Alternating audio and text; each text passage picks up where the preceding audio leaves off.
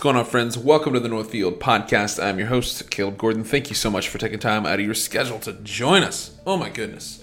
Today, I want to talk about the idea of training yourself for godliness and that we need to stop believing silly, irreverent myths. So back in the day, back when Paul roamed the earth in the book of Acts, and we have all these people in the Old Testament and the beginning of the New Testament, we look back on, we watch them worship golden calves and giant statues of Nebuchadnezzar, and we see all these things taking place, and we say, oh, there's that would never take place. Not in America, not in the sophisticated 21st century. We're smarter than that. We've got all the technology. And the thing that Paul rallied against and raged against all through the book of Galatians was, listen, you guys are falling for the trap.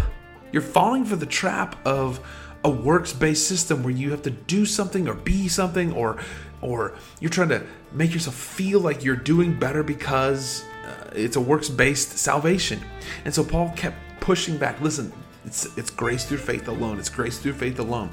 And it's not anything other than pursuing Jesus above all else and pursuing holiness and righteousness and godliness. 1 Timothy, I've got my Bible here, 1 Timothy chapter 4. Listen to this. Interesting idea here in 1 Timothy chapter 4. He says, don't fall for something. So he's writing, this letter is from Paul to Timothy. He's writing this. He says, have nothing to do with irreverent, silly myths. This is 1 Timothy chapter 4, verse 7. He says, have nothing to do with silly, irreverent myths. Rather, train yourself in godliness. For while bodily training is of some value, godliness is of value in every way. It holds promise of for the present life and also for the life to come. And so the idea that Paul here is writing, and Paul has a consistent worldview all through the scriptures. It's not, you don't do anything to try to motivate self or make self better, or you be the better version of you, or whatever whatever's being pushed in the text. He kept telling people in Galatians, who's bewitched you? The first couple chapters of Galatians, he says, who's tricked you? Who's bewitched you? Who's changed your mind? Was it Jesus that persuaded you that you needed to be circumcised in order to get into heaven? That you had to do something to get into heaven? Wait, I thought it was you're saved by grace through faith alone. Who tricked you? And then he's telling Timothy, listen, don't believe the silly, irreverent myths. And the sad thing is, in the world in which we live, go into any Christian bookstore right now. Go into any regular bookstore right now and find the Christian section. Look at the titles of the books. What do you see as a consistent idea? It's a motivational self-help book, how to be a better Christian, how to be a better you or a better version of you. And Christianity is turned into this self-help ideology that revolves around us rather than revolving around the worship of Christ. Christ is the thing that makes us a better version of ourselves. He's not the end-all be-all to be worshipped, but he is an end to a means, or he's a means to an end. He gets us to where we need to be in our pursuit of our financial goals or our purpose, or whatever we need to find out. And we've fallen for the same kinds of traps. We've got different technology and different things at our that are at our fingertips, but we are falling for the same kinds of tricks and traps that first century Christians fell for when it came to the idea of Christianity and what it looks like. Some people in the first century said, man, you got to be circumcised in order to get into heaven. A works-based mentality. The idea is you got to do certain things. You got to have this certain appearance. You got to have this mentality. Just read some of the top-rated books. I've got a couple of them pulled up here. Relationship Goals. And it's a book about how to have a better marriage. That's not a bad thing, but that's not the gospel. Another one is Get Out of Your Head. How to change your mindset. how to have a different perspective on your life. Some of these titles are just insane.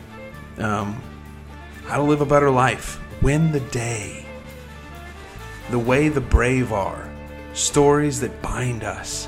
And the idea is just this journey of not cross-centered, gospel-centered, Christ-centered theology, but rather it is a narcissistic, how to be a better me, how do I be a better man, how do I be a better woman, how do I be a better this. And that's never the gospel. 7 tips to having a healthy marriage. Those are good, but that's not the gospel. And so what we've done is we've deceived ourselves and we've fallen for silly, irreverent myths. And what does Timothy tell us to do? Timothy tells us, or what does Paul tell us to do in Timothy? Sorry. He tells us that what? We are to train ourselves in godliness. Like root ourselves in solid theological doctrine. Know the Bible above all else. Rather than poring over a Joyce Meyer's book, which, by the way, I'll never recommend Joyce Meyer's because she's a heretic. But, I mean, we got women that are just fawning over and poring over Joyce Meyer's stuff because, she says certain things that make us feel good about ourselves. But that's not what we're supposed to do. We're to train ourselves in proper godly doctrine. And when we train ourselves in a proper doctrine of the church and from the Bible, it's going to change the way we walk. Paul also said in Romans chapter 12, he says, I beseech you therefore, brethren, I appeal to you therefore, my brothers, by the mercies of God, that you present your bodies as a living sacrifice, holy and acceptable to God, which is your spiritual act of worship. Do not be conformed to the world. So the idea is, don't fall into the traps of the world. But what? Be transformed by the renewing of your mind. How do we renew our minds? Engrafting the word of God into us. Reading, studying, poring over the text. Then what? By renewing your mind, that by testing, you may discern what the will of God is, what is good and what is acceptable and what's perfect. And then we're falling for the same kind of crazy, insane traps that the first century Christians fell for. The devil is wrapping the same idea of a works-based mentality in a new, pretty, clean version of Tony Robbins. We've got guys like Stephen Furtick and Joel Osteen, who are literally the same guy, just in a little bit different package, with the same kind of, you're awesome, you could do this, you just need to get up and try hard. Christianity is not getting up and trying harder. Christianity is trusting and obeying what God has said before the foundation of the world. What's the old song? Trust and obey, because there's no other way, right? That we're never called to get up and white knuckle and try harder to make this thing a better Christian life. Like we're called to fight against our sin and make war on our sin. That's what we're called to, make war against the sin nature that's in us.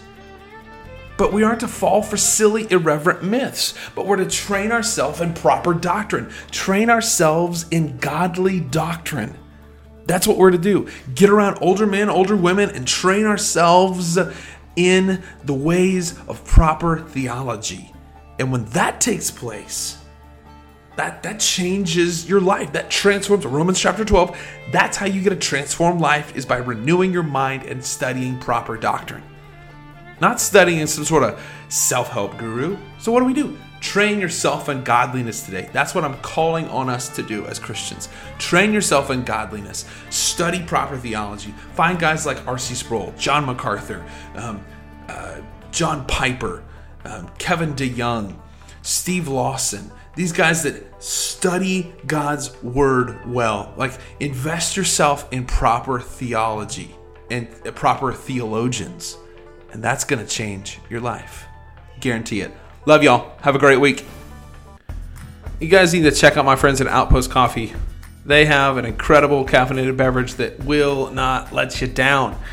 The warmer weather is here with spring. Go get yourself a cold Falls Trail or a warm vanilla latte. Like, you can't beat it. I mean, if you don't like the fancy stuff, just grab yourself a house drip. You can't beat it. Check these guys out at outpostcoffeeco.com. That's outpostcoffeeco.com.